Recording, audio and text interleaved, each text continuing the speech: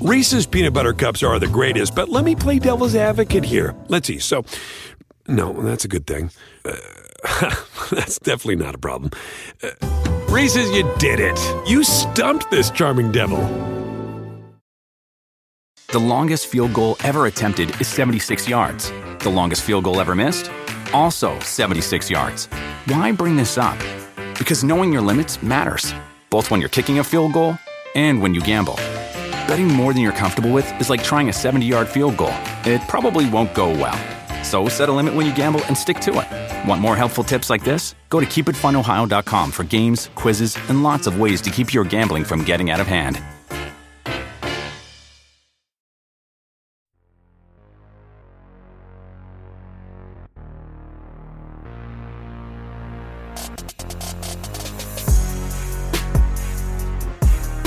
Hello there, boys and girls, and welcome to another live episode of Circling the Bases, proudly a part of NBC Sports Edge. Just read the logo right here. I'm all over it. I am your host, Colin Henderson. Joining me today, as always, Mr. Christopher Crawford. Chris, how's it going, sir? How was your New York trip? It was awesome. I wish it would have been a little bit longer, but it was awesome. Give me the deets. It was great. Got to meet Randy Johnson and Mike Piazza. Got to have a quick little dinner with them. Couldn't have been nicer. Of course, like every generation, there was a little bit of the OK Boomer stuff where they lament about the style of baseball, but that is just every generation is going to hate the next generation. Someday we're going to hear Fernando Tatis Jr. lament that Shed Long the fifth doesn't run out ground balls. It's just something that's going to happen. But it was awesome. I love that city. Got to take a tour of Citi Field. The only place we didn't get to go was the Mets locker room, and I understand that. I don't need to see a player's unmentionables. You know what I'm saying? Like I got to go in the Blue Jays visiting locker room. They had everything set up. Took about 1,000 selfies. I'll never complain about anyone taking selfies again because I did more than my share. It was awesome. It was a once in a lifetime experience. Now, the only question I ask, how much extra did you have to pay to have Randy Johnson throw up and in on you? Like just a little bit of chin music from the big unit? Come on. I'm willing to pay a couple extra bucks just to be buzzed off the plate real quick as he launches one and hide inside. Absolutely, yeah. Or Mr. Snappy, just to find out what it would be like. I just want to see those two pitches. I want to see high and inside 95, and I want to see 74, 7 feet off the plate. And that's what I want to see in those rapid succession. Especially I'm left-handed, so like seeing that angle of that pitch looks like it's coming right at your head, and then all of a sudden it just sweeps away. You know what's funny? Real quick before we get started, I was thinking about this, and Randy kind of talked about this. In today's day and age, a lot of people don't know this, but Randy Johnson really struggled to throw strikes when he first started in his career. Like really struggled. Walked over 140 hitters 2 years in a row. In today's day and age, I don't know if Randy Johnson gets the chance to be a starting pitcher. In today's day and age, I don't know with those 2++ pitches and how baseball works, there's a very good chance that Randy Johnson becomes a reliever or a bulk pitcher instead. He becomes a Roldis Chapman. He becomes just like a big lefty who just gets everybody out and does that rock. Yeah. It's amazing. But it's the same way we look at Greg Maddux. Like, could Greg Maddux make it through all the hurdles you need to theoretically make it through today, throwing 92 and topping out at that at 25? But you know what?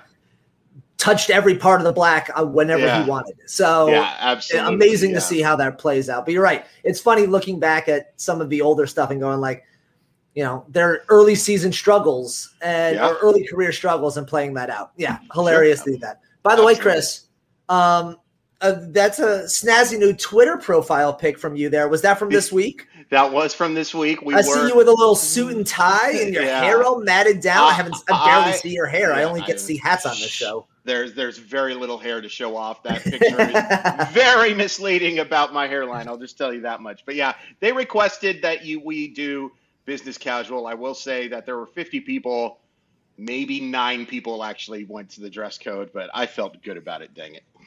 Well, you look beautiful out there. Thank you, sir. And you got a new Twitter profile pic. What's more important? Hey, what can you do? Yeah. Exactly. Coming up on the show today, Chris and I will cover all of the latest rumors around the baseball landscape as we eagerly await the July 31st deadline. We believe we've got one in the books. A little wrinkle at the end here, but it'll get done. We've got one in the books. And we expect, with the number of big names being discussed right now, in realistic terms, we might be, and I don't want to cross my fingers too hard here and help out Drew and DJ when they have the Thursday night show, but this might be a real flurry, a real banner trade deadline. We're going to talk you through some of the biggest names here. But before we get to the trade deadline, need to give a quick shout out to where I am right now. I am broadcasting this remote from Mackinac Island, spelled Mackinac, if anyone is out there looking. It is as I'm going to raise the hand up here for the Michigan side, I'm on the wrong side. It is the very top middle finger island above that top middle finger of the Michigan State. There is a big sailboat race that goes down every year. It is the Port Huron to Mackinac race. It's about 100 miles or so. Takes about, the bigger ships can do it in 12 to 15. Most of the normal ships do it in about 36 to 46, depending on the wind. And my dad is actually a big sailor. So he mentioned this year might be his last year doing it. Again, it's tough rocking a boat for 36 plus hours at any given point. No brakes, no engines. You're just riding wind. So he told me that this might be his last race, so he had to come up here and do it. Shouts to Pirate Crew, third in their class, out of about 12 or 13 boats. But, Chris, this island is so awesome. And I cannot begin to describe how cool it is. No cars, only horses, horse-drawn carriages, and bicycles. That's all there is. No bikes, bicycles. That's all there is on the island, about 8 miles around. You want to call an Uber like I'm used to doing, you literally have to call a horse-drawn carriage to take you to your hotel at the end of the night. Normally a very quiet town. There's about 3,000 sailors who just hopped off a boat for 36 plus hours. So it is a rollicking good time. So just wanted to give quick shouts to the Pirate Crew and everyone who had an opportunity to race up here in the Mackinac race. It has been a truly awesome 72 hours and would love to come back here again anytime.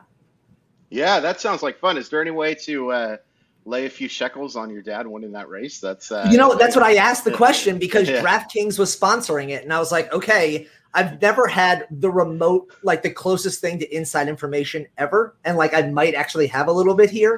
And I looked up on DraftKings because, again, I can't get it in New York, but I can get it here in Michigan. And I did not see the race being it wasn't on DraftKings, or at least I couldn't find it. So I was not able to, but I was really hoping to be able to throw down a couple bucks on my own dad on DraftKings. Like, that's super cool to be able to have spun that. But again, shouts to Pirate Crew, third in their class, number one yacht club in the group in like the gymnastics team stage, number one out from the entire competition. Awesome shouts out to Jeff Henderson, TJ Henderson, and the rest of the Pirate Crew. Hey, Colin, speaking of breaking stuff, I got a little inside information that I love a little inside information. Trade just went down between the Seattle Mariners and the Houston Astros. Okay, continue. The Astros, according to my source, and I'm now seeing it printed on the Twitter, have traded Abraham Toro and Joe Smith to the Mariners for Kendall Graveman and Rafael Montero. This is a weird trade, especially after the Mariners just had that come from behind victory. They're one game out of a wild card spot, and they're trading Kendall Graveman. This is really interesting. I actually took him off my list. I have a list of like all the people that I'm expecting to like really be considered, and I took him off my list right before the show because I was like, there's no way that Seattle's moving a reliever right now in this moment, short of a laughable return. And you obviously know these prospects probably better than I without me having any chance to do a little bit of research here, but that's not an unbelievable return by my metrics for Astros prospects. No, and in fact, it's not prospects because Toro's a kind of established major league player. Joe Smith, obviously. I'm pretty sure Joe Smith has been playing in the majors since 1986, whether I have proof of it or not. No, that checks out. I'm pretty sure. So this is really odd because yes, Toro does kind of fit a need for the Mariners. They do need some offensive help. It's fair to say that Paul Sewald has become the closer for the Mariners, so I get that from a sort of retrospect. Rafael Montero has been a huge disappointment, adds nothing. I would say Smith is an upgrade over Montero. But Kendall Graveman has been, outside of a decision he made that I disagree with vehemently that landed him on the injured list, has been one of the better relievers, not only for the Mariners, but in the American League. This is an interesting move, and I think, unfortunately, it kind of, in terms of fantasy value, really hurts Graveman because he's not going to be the closer there. But that position is established. He could still be a helper, but this is interesting. It's a move that you're helping your biggest one of your biggest competitions, and also I don't think really upgrading that much, because all Toro to me is really a bench bat. This is perplexing is the word my good friend Ryan Divich just used, and I think that's a pretty good word for it. No, with this trade screams to me like 351 on July 31st. All right, I'm making the move to make it move kind of move. Like if you're the Mariners, wait to see where Kimbrel goes, wait to see wherever goes, and maybe Brad Hand, and be able to find someone who's eager for that, late inning relief arm. Hey, maybe, if I'm going to trade in division, I'm doing it later in the deadline. I'm not doing it with 3-4 days to spare when it doesn't feel like it needs to happen right now. That genuinely surprises me. And like you said, Graveman going to a team where he is not going to be the closer means that he is all but droppable in anything other than holds leagues, because all he's going to be doing is racking up holds short of a injury. And he's not a huge strikeout guy either. By no means just a guy who's relying on good defense, but certainly a guy who is not going to be that 13 to 14 K9 type of player. I will say this: go get Paul Sewald if you can, because he is beyond clearly the Seattle Mariner closer right now, and de facto now at this point. Yeah, I do wonder if some of this move has to do with the fact that, without getting too into it, Kendall Graveman was one of the players who chose not to get vaccinated and ended up on the injured list and did not sit well with a lot of his teammates. I do wonder if some of that has something to do with this move. Just talking about Toro real quick, he's played in 35 games, 211, 287, 385. Now, I think he's better than that. Like, he was one of the better prospects, and he's capable of playing third base. He's capable of playing first base. Maybe the Mariners are going to give him a chance. Maybe this is a guy that they've been scouting for a while and are a big fan of, but I would definitely not add him on in fantasy, even with the increase in playing time that he's almost assuredly going to get. This is a real head scratcher, and it makes me think that there's something else up Seattle's stream, because they are literally one game back of a playoff spot right now. One game out of making the playoffs for the first time in 20 years. This move to me comes off more as a selling move than a get better move. That was my first thought was look, if you're a game back and you're going all in, and we've heard the Mariners being interesting buyers during this deadline. We've heard them linked to Trey Turner. We've heard them linked to Whit Merrifield. Like, we've heard them linked to better names out there. If you're going to move Graveman, you could, would he not be a phenomenal piece in either one of those trades for a better bat to come in? This is why I keep seeing this trade as all right, it's 3:54 on the 31st, and we're going to get this trade in kind of deal. Not with a little bit of time left to try and move Graveman in there.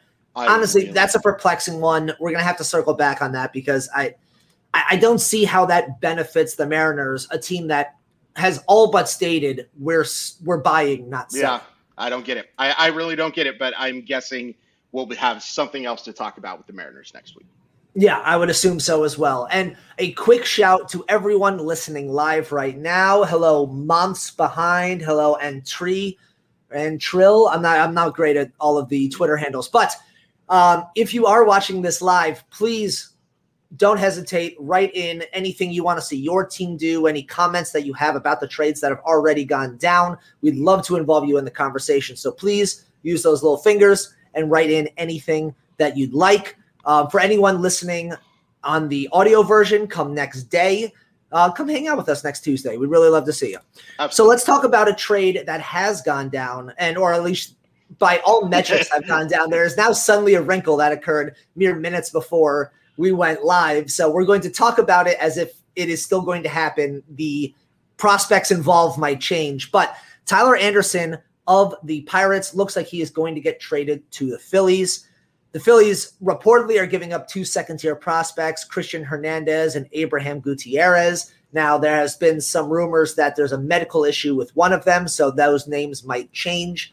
But it seems pretty likely that Tyler Anderson still winds up with the Phillies.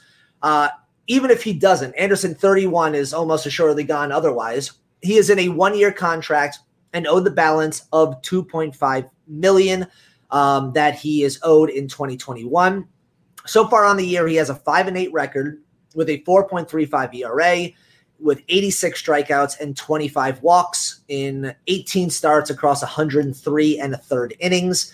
Best stat, and I bet you one of the reasons why anybody who wants to swim in that smaller pool of starting pitchers rather than the Scherzer, Berrios, that kind of upper echelon pool, all 18 of his starts have gone at least 5 innings. There are not many pitchers out there who can say that. You just love, in today's age, especially after going the year after a 60-game season, anybody who can give you length and consistent length in a starting pitching spot is just so unbelievably valuable. If he does go to the Phillies, which again, we're presuming in this conversation, he figures to slot in behind Zach Wheeler and Aaron Nola in the Phillies rotation, probably a 3-4 with Velasquez as kind of rounding out a theoretical postseason rotation. Obviously, the Phillies have quite a bit of ground to catch up before you can have that conversation. But Tyler Anderson looking like he is soon to be a Philadelphia Philly. Yeah, and if he's not a Philadelphia Philly, he's going to be somebody else. Exactly.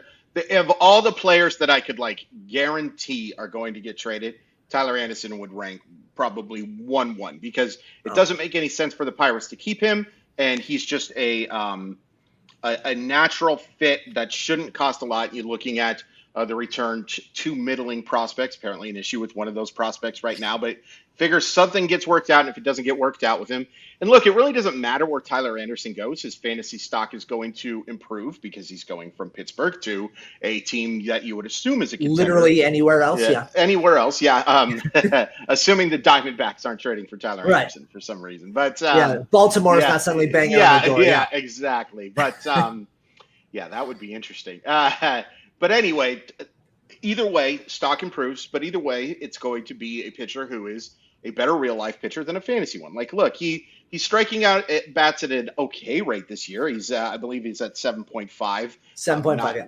Yeah, not terrible. And he doesn't issue a ton of walks, 2.2 this year. Much improved on what he was doing in 2019 and 18. But that's still not an elite number, but it's solid. But he's not going to miss enough bats, and he's not going to give you those 7-inning 2-run starts. He's going to give you a lot of 6-inning 3-run starts or 5-inning 2-run starts, the occasional 5-inning 3-run starts, yada, yada, yada. Either way, he can be a decent streamer, a guy I would be thinking about pitching against weaker lineups, but certainly not a guy that I'm rushing out to go get in fantasy either.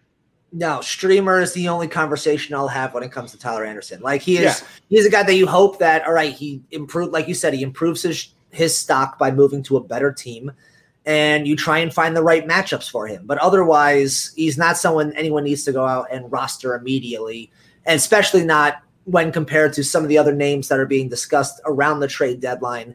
I don't see he could move to the Dodgers, and I don't see him suddenly jumping up into must-own territory. This is a guy that is truly, I think, the definition of league average. Yeah, I think that's fair. It's just one of those situations where he's going to I'm interested to see how this sets the market. Because look, there's guys like Jose Berrios and Michael Pineda and potentially John Gray and stuff that are much better fantasy pitchers that I think if I'm Philadelphia, I'm still trying to get those guys. Yeah, that rotation needs help. It's just going to be interesting to see. Somebody asked a question that I think is actually kind of interesting over here. I'm going to do it. Yimi, Soria, Clase, roster, because I'm not going to say the other word, all three, worried about them moving. Yeah, I mean, I can see, here's the thing. Cleveland has been an extremely, they're willing to do weird things. So if I don't think they would move him, it doesn't make a whole lot of sense. Soria, absolutely, because what is the point of keeping Soria if you are the Arizona Diamondbacks. Yimi, I think, is probably hanging on because he's roster control or club controlled. So yeah. I don't see that. But I'm not a big fan of any of the three, to be completely honest with you. But Soria would be the one that I would think would be moved. It's just a question about, and unfortunately, if he's moved, not going to be a closer wherever he's going. No, and that's what I was about to bring up, is that Soria, yes, the most likely to get moved in that scenario, but if he does, he's not going to be on your fantasy roster afterwards, because there's no scenario where he jumps to a team and has any fantasy relevance outside of a potential holds league. Right. Class A is, I think, young and exciting, and I don't think, and he's under team control to my understanding for a little bit longer. I don't see him get moved. Yimi, again, the Marlins keep looking at next year, the year after that, their pitching staff and all the rest. Like, he is a building block for them, especially in that bullpen. So I don't see him getting moved. Sorry, if he does, you could drop him the second you see that notification on your phone, because it's not going to be good. So we are in playoff push here in the fantasy baseball season. So make sure you are signed up for NBC Sports Edge Plus. Signing up for Edge Plus gets you access to our fantasy football, basketball, and hockey sections, in addition to our incredible baseball content. And if you listen to the show, you know the reward. A reward for our listeners: be sure to use promo code BASES10 to get 10% off any premium subscription package, either monthly or annually, regardless of tier. So to find your edge, make sure you are signed up for NBC Sports Edge Plus. That promo code again is BASES10. And as we all are blissfully living in it right now, the Olympics are in full swing. And if you want to get inside the Olympics a little bit more, hear the Olympics like you've never heard them before with The Podium, an NBC Olympics podcast. Following along with host Lauren Sharati as we bring you deep into the stories and behind the curtains each day during the Tokyo Olympics. Listen wherever you get your podcasts. Reese's Peanut Butter Cups are the greatest, but let me play devil's advocate here. Let's see. So, no, that's a good thing. That's definitely not a problem. Reese's, you did it. You stumped this charming devil. The longest field goal ever attempted is 76 yards. The longest field goal ever missed? Also 76 yards. Why bring this up? Because knowing your limits matters, both when you're kicking a field goal and when you gamble. Betting more than you're comfortable with is like trying a 70-yard field goal. It probably won't go well. So set a limit when you gamble and stick to it. Want more helpful tips like this? Go to keepitfunohio.com for games, quizzes, and lots of ways to keep your gambling from getting out of hand. 1, 2, 3, 4. Those are numbers. But you already knew that. If you want to know what number you're going to pay each month for your car, use Kelley Blue Book My Wallet on AutoTrader. They're really good at numbers. AutoTrader. So let's talk, Chris, about probably the biggest news that has come out over the last 24 hours. No disrespect to Tyler Anderson or Graveman, but Max Scherzer, ace, Hall of Famer for the Washington Nationals. I mean, the chances of him getting moved have suddenly raised from like a middling 15% to like more than likely he's going to be wearing a new uniform in less than a week. Chris, I mean, there's so much to dive deep in here. It looks like the Nationals have all but said everyone but Juan Soto is on the block. Kudos to GM Anthony Rizzo to essentially realize that this team has far too many flaws for what it has and looking elsewhere for it. At the very least, he's posturing elsewhere for it. But Max Scherzer 7-4 with a 2.83 ERA, 142 strikeouts in 105 innings, currently rocking the lowest whip of his career. I mean, there are a few pieces. I mean, I'm literally going back to like the CC Sabathia to the Brewers conversation of like what this could do to a division race. Potential suitors right now: the Dodgers, Giants, Padres, Red Sox, Rays, Blue Jays, Astros, and Mets. Apparently the Yankees have talked to him, but it does not look like he would be willing to waive his no trade clause to go to the Yankees. I assume that would also count the same for the Mets. It looks like he wants to go out west. So Dodgers, Giants, Padres looking real pretty in this conversation. He was scratched from his last start due to right tricep discomfort. He's unlikely to make his Thursday start, which unfortunately comes at the worst time for the Nationals as they're trying to move him and going, no, he's healthy. I don't know how healthy he is. We're going to find out. Right. But, I mean, what is your percentage? How confident are you that Max Scherzer is rocking a new uniform, and where do you think he ends up? I'll go 50-50, and I know that's cheating because it's basically he either will or he either won't. Because I know. I always appreciate a non-answer answer. I appreciate it. Yeah, you're very welcome. And since you brought that up, I'll make fun of you that you said their GM was Anthony Rizzo instead of Mike. So there. Okay. All right. You know what? That's fair. That's on me. That's on me. Yeah, it's all fair in love and war. I think that there's a really good chance that he's moved, partially because, one, Washington is not a playoff contender this year. Two, Washington's farm system is probably the worst in baseball. Cade Cavalli is a nice prospect. I assume they're going to get Brady House signed. That'll be a nice prospect for them as well. There's no depth there. There is zero depth. And this is a creative team that has some nice young pieces. To be honest, and somebody brought it up in the chat as well, it's crazy. Trey Turner is the real interesting thing here. Like, if Trey Turner is really on the market, all bets are off on what Washington can get, because that is the type of guy that you're willing to move the house for. And now, in this day and age, we just don't see trades where people move the house. I mean, we saw Francisco Lindor get returned for a middling package. We saw Yu Darvish traded for a middling package. Prospect hoarding is a thing. It is just going to happen.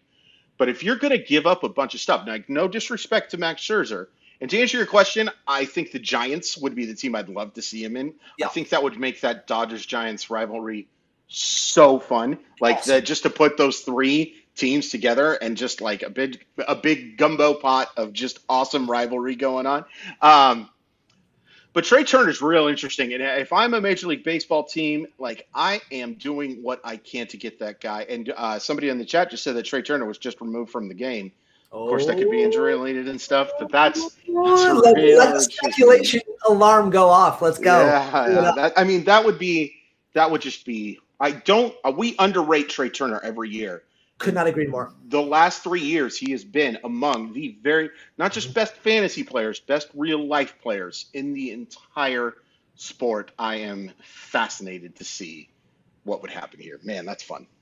I mean, it's tough looking at the Trevor Story market and realizing that Trey Turner is suddenly in that market as well. Because if you're going to put all your pieces in, you're putting in for one of them. You're not putting in for the other. So the Rockies have to be unbelievably livid at the idea that Trey Turner could even be on the block, because no one's going to talk to them otherwise. But Scherzer, going back to that, obviously, we need to know about his health. He has the no trade clause, so that is going to be a factor in here. If he does get moved, it'll probably happen within the next 24 to 48 hours, as that'll give teams time to figure out all of the contractual language that's going to need to happen here. There's going to be some cartwheels through some hoops to make this happen, but if both sides are willing, it'll get done.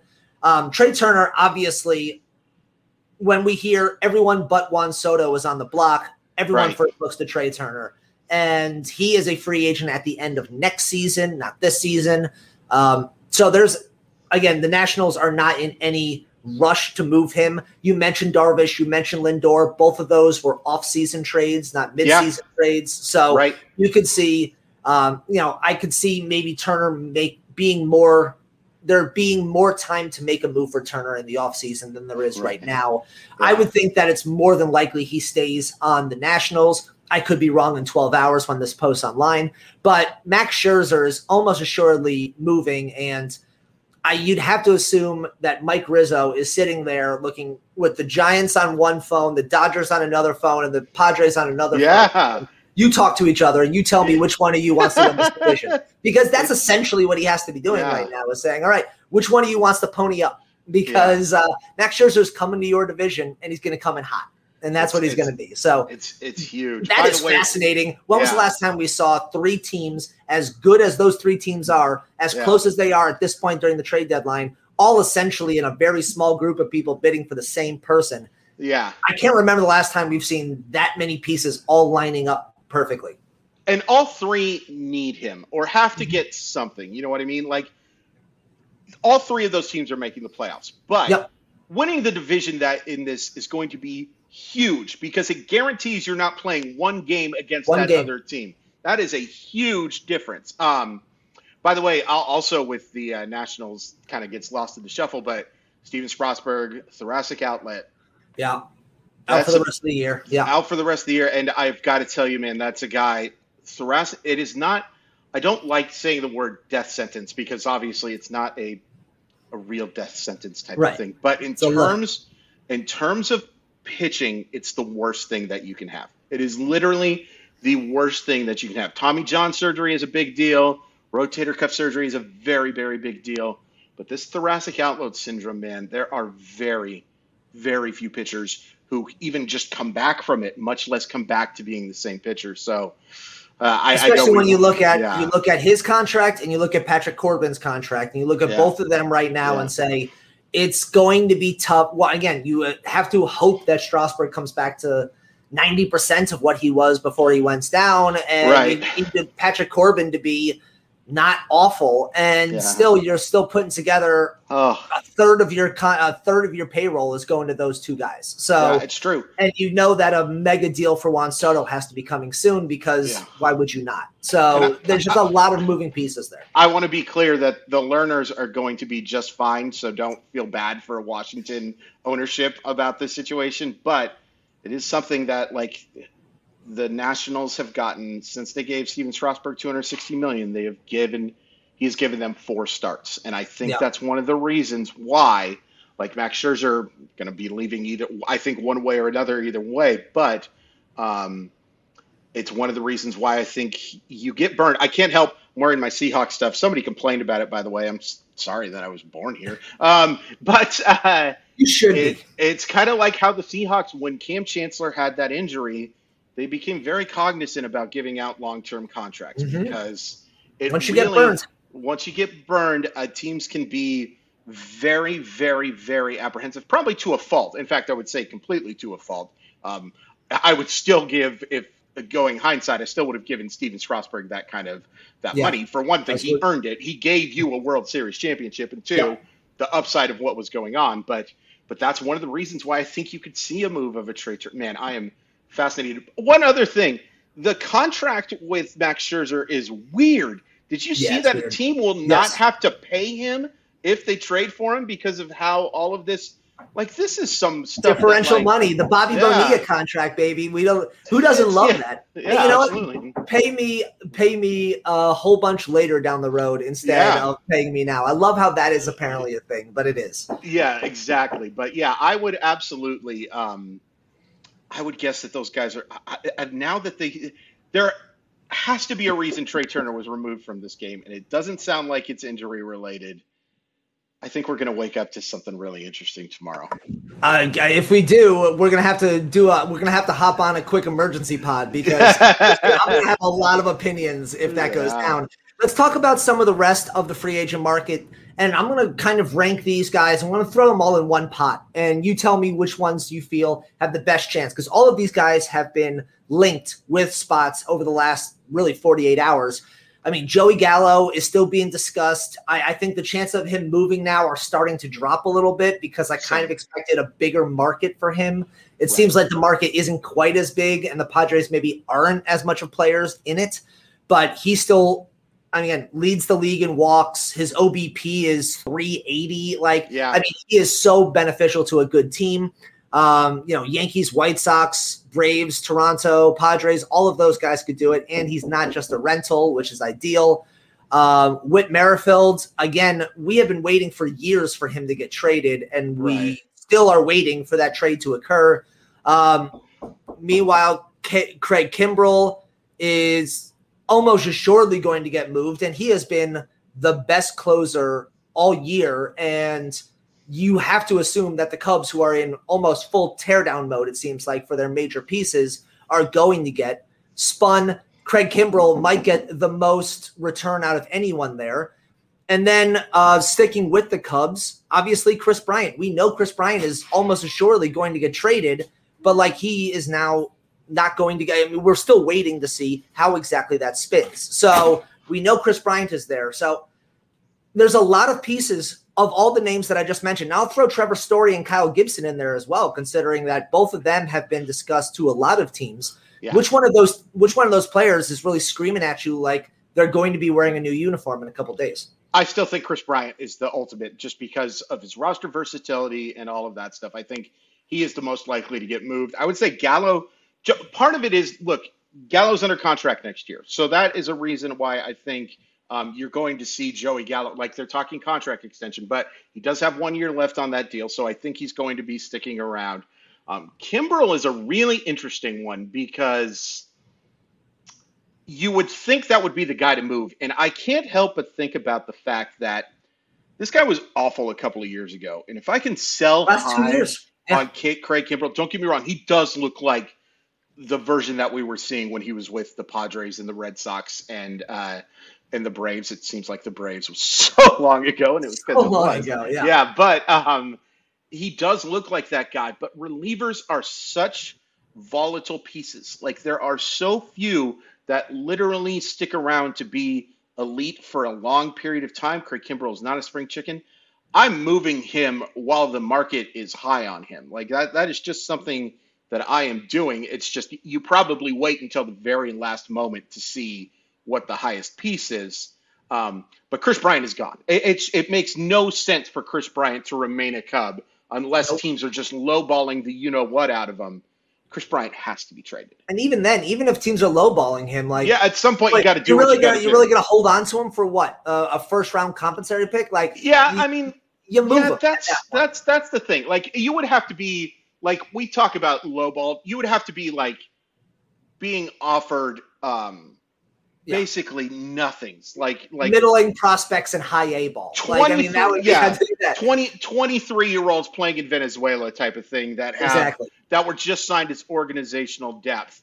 Unless they're getting those kind of offers, then yes, the compensation pick would be better in that situation. And you could probably spin it as well. We're really going to try to sign Chris Bryant. Yeah, bull crap. But somebody is going to say, oh, we can't just let Chris Bryant go. Like we've got to offer something decent here because he can really help baseball teams with his versatility, with his power. By all sources, a very good baseball teammate. Definitely a guy that I am trying to acquire. So yeah, it would be the upset of upsets if Chris Bryant isn't playing for a new team on Friday. So let me ask you this. As we talk about Chris Bryant, we talk about someone that we believe is about to get moved, that they're just about to get moved. And yet Trevor Story in a very similar boat of, a free agent at the end of the year, no chance of getting re-signed by his current club. And yet it seems like the market for Story has gone ice cold. And this is one of the guys we had our kind of a buy or sell about 3 weeks ago. And I think you and myself both thought that Trevor Story might be the biggest name traded at the deadline. He might be a Rocky come August 1st. And that is not something I would have bet on. What a horribly run organization the Colorado Rockies are. I mean, there is no reason to keep Trevor Story. You have no shot at re-signing him. None. Zero chance. Why would Trevor Story, unless he is just a huge fan of the chain restaurants in Denver and hasn't told people this, why would Trevor Story stick around to rebuild when he's been playing for middling clubs forever? And he knows he's not, and the Rockies know he's not. Like every side knows that he's going to be wearing a different uniform come next year, but it seems like there's not enough of a market out there. No. Apparently, for what the Rockies are looking for. Well, and I guess they're going to settle for a first-round compensatory pick. But again, between the I think $7 million that you have to pay at the end of this year for Trevor Story over the remainder of his contract, plus the $1 million bonus pool that you'd have to give to your first-round pick, like this is an expensive hold for you to not just find something to go get him back. And again, Trevor Story, just like Chris Bryant, is not exactly a guy that you can just give away. No. But at the same time, if you're left holding a first round compensatory pick, like this is, it's not ideal. No, it's not. And that's one of the things, like, okay, we talk about like making the move. it's a risk because there is a chance that, especially if Trevor Story was playing at the level we're accustomed to seeing Trevor Story play at, then you would think a contender might be willing to offer a little bit more. But you take a huge risk by not moving that guy in the offseason because, look, Trevor Story has not played at the elite level this year. Trevor Story is not going to sign a contract extension with you when you trade for him for these final 2 months. So, yes, they have hurt themselves in value. And I also think there's something based on like the comments I've seen about Colorado ownership just being like I assume you saw the comments about how we are not other teams' farm systems. Yeah. So yes, you are right now, and you're not a very good one either. By That's the way, what. That's what happens when you're a bad team for a while. That's what happens. 100%. Yeah. So exactly, you get picked apart, and so look, at some point, you just got to move him. I think that you have to move him just at this point for the sake of moving him, because you do have the chance to get that first round compensation pick. It's not worth it. Like I say, I guess the same thing with Chris Bryant a little bit too, but like you have got to move this guy and you have handled it terribly. They're not a good organization. I'm sorry. They are a very, very, very poorly run organization, and that's disappointing. I don't think there's many Rocky fans out there that are gonna at you for that. I think they're all pretty much in agreement on that front as well. It's just a bummer to see that that the Rockies didn't trade Arenado and Story in the exact same breath in the offseason. Right. You go into the season, you tear it all down. You say, we're in a division with 2 of the top 3 teams in baseball. We're not winning it. Let's start this process and let's move all the pieces that we can. Right. Instead, they're left holding a bag right now that they don't want to be holding. And that's a problem. Real quick. Trey Turner, it appears that Mike Murphy I'm sorry. There's a report on Twitter. I forgot the person's name. Robert Murray, excuse me. There you go. Is reporting that he has not been traded. Trey Turner has not been dealt. So this does appear to be injury related. Everything appears to be injury related. Next year, our podcast is not going to mention injuries once. I'm making that pact right now. I like that. I'm all for that pact.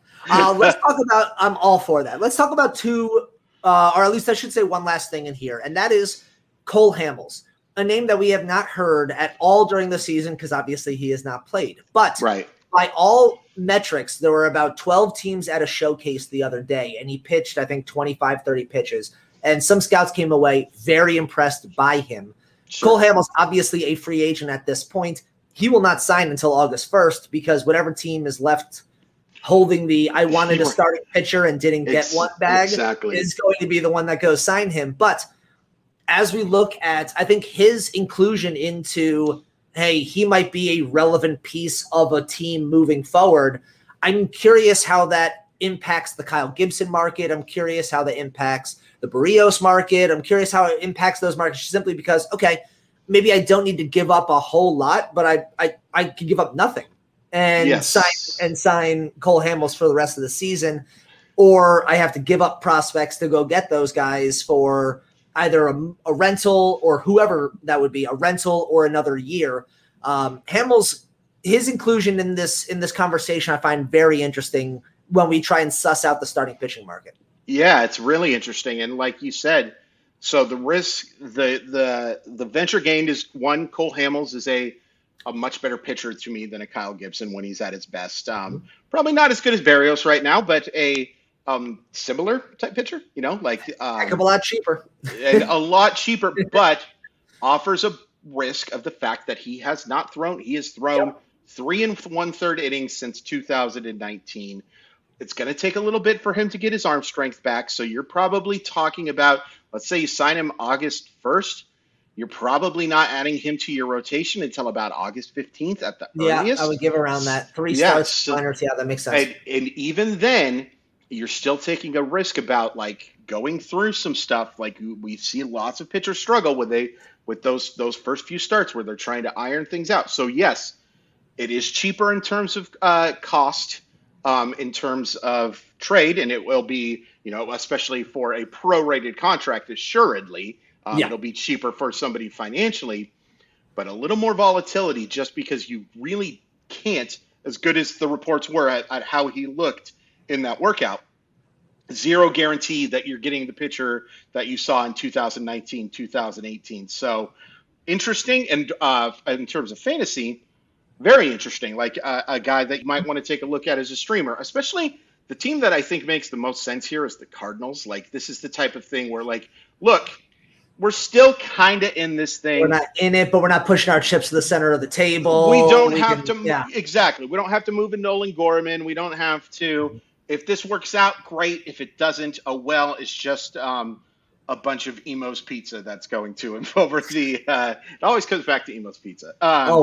Always does. But yeah, it's one of those things where, like, there's no risk in terms of what you're giving up, but there is significant risk on relying on him. Hopefully that makes some sense. It does. And let's end with one final kind of topic of conversation. Padres obviously going to get Adam Frazier. That means they're almost assuredly, if they make any other moves, are going to go over the luxury tax threshold. Right. So far, that team has been very open and said, like, we don't care. Like, we're happy to go over it if it means that we can put together a winning championship, which, by the way, is how it's supposed to work, other teams. Yeah. But there is a conversation about Eric Hosmer. We talk about the Padres being buyers. Hosmer could be a piece that is sold. And I find it very interesting the way that it might happen. He is right now in the fourth year of an 8-year, $144 million deal. He is not particularly living up to any part of that conversation. Honestly, I was very high on him entering the year, and he has not really played out what I was hoping. But the Padres are currently looking, if they can shed his contract, they would love to do that. However, that might mean that they have to put one of their 4 top prospects into the deal to make that move. Mackenzie Gore, 6th overall. CJ Abrams, 8th overall. Luis Campusano, 31st, and Robert Hassel, 46th. All of those guys could be moved to facilitate the trade. Obviously, we could go into depth on all 4 of those prospects and speculate wildly about them, but I want to focus on Mackenzie Gore here a second because I brought it up to you pre-show, and I still, as I look at all of these trade deadline conversations, I look at Mackenzie Gore. Mackenzie Gore, obviously, 22 years old, a top 10 prospect in the game, has been basically dubbed the best starting pitcher on the market for prospect starting pitcher for like the last 3 years. Right. And yet he didn't look good last year. He struggled the year before, and this year he has not looked good either. And obviously there wasn't much of a minor league season. There was no minor league season last year. So all of that kind of puts a little asterisk next to all of that. But he has not looked great. I am curious, is there a conversation where Mackenzie Gore, a guy that we have touted for years, is he more valuable as a trade chip than he is as a hopefully future frontline starter for a team that is very much in a win now conversation?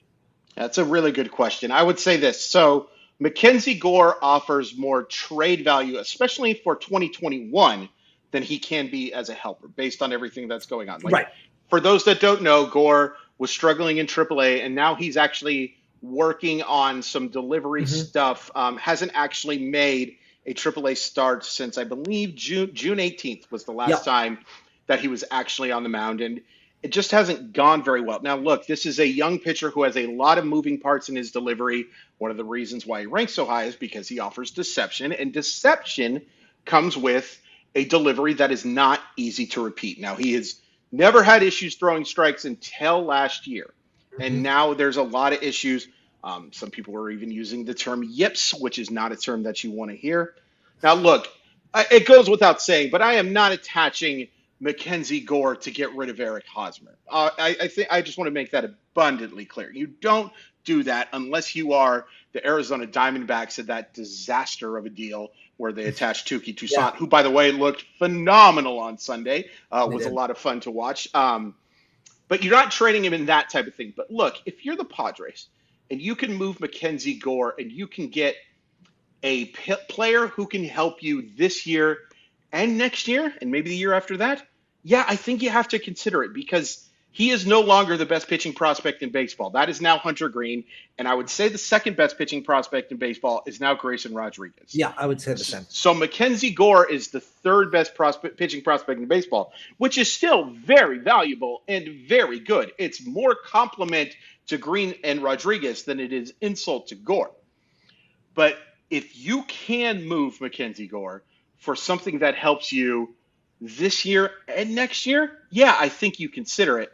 If they did something where they attached Gore to get rid of Hosmer, it would make me say, oh, well, the Padres think Mackenzie Gore is done because there's just no way that you do something like that. And by the way, like the Eric Hosmer contract thing, like part of the reason why I think you have to move Eric Hosmer is just because he doesn't fit your roster. If he is not an everyday player, you cannot in the National League have a backup first baseman on your roster with no designated hitter.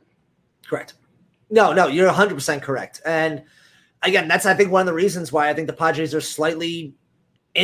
are genuinely interested in moving Hosmer and are willing to pay a steep price for it. And I know we talk Gore, but like Abrams, Campusano, and Hassel, like you don't want to give up any of those guys just to unload money. But it seems like all four of them are being discussed, and it's the only way that it's going to get Hosmer off the team. Now, I'm more curious. I think there would have to be two moves in here. If you were to move Hosmer and Gore or Hosmer or whatever, like there would have to be a corresponding move coming in to replenish that spot. Absolutely. Like you're making this with an understanding, okay, we need to add this guy to our roster. We can't until we move Hosmer. But would you, and again, speculating wildly, but is Gore for Scherzer a conversation? I know Scherzer doesn't help you, I don't think, past this year, if I remember correctly. But yeah, that's a really good question. But that moves you to maybe moves you to the best team in the National League. When we started before this, I kind of brought that up, that was something that might make sense.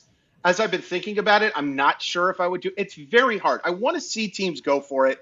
I do think that Mackenzie Gore is the type of player that like Washington should absolutely, if you can do it, do it. If it's a 1-for-1, I would do that if I'm the Washington Nationals. Oh, because I would too. Like the upside is huge. But for the Padres, it would have been a little easier for me to say yes when they had Patino and they had some of these other arms behind him in the system. And when Chris Paddock was looking like a future ace and stuff like that, made a little more sense. Now I'm not so sure. I might need something else with Scherzer to justify that, but it's close. It's something I would at least consider, because if you add Max Scherzer to that team, I think you become the World Series favorites. And the other thing is too, by you adding Max Scherzer, you are keeping the Dodgers and the Giants from adding Max Scherzer. And I think that's something you have to consider too. Again, as we said, Mike Rizzo sitting on that phone, putting all them on conference calls, saying, all right, which one of you guys wants them? Like, which one of you wants them more? That's exactly how that'll play. And you know what? If Mackenzie Gore's thrown in that conversation versus Gavin Lux versus, I'm trying to think of who versus what, Joey Bart in this conversation? I mean, like, Kybert Ruiz would be a huge target for those guys. I mean, look, again, we talked about it at the beginning of the show. You cannot overstate the fact that Washington system is awful, and they have to get better. They will take literally anything. Any of those players we just mentioned immediately jump up to the number one person on there. 100%. But every one of them would jump up to the top. 100%. Well, that just about finishes up our show for today. If you like what you're hearing, make sure you are subscribed to Circling the Bases wherever you listen to your podcasts. And if you listen on Apple Podcasts, please be sure to rate and review us. 5 stars, strongly recommended. You can follow me on Twitter at CallDon'tLie, and you can follow Chris at Crawford_MILB. Be sure to tune back in tomorrow as Chris invites Meg Rowley, the managing editor of Fangraphs, onto the pod, so make sure you don't miss it. Yeah. So until next time, stay safe out there, and as always, thanks for listening. Love you, Dom Smith.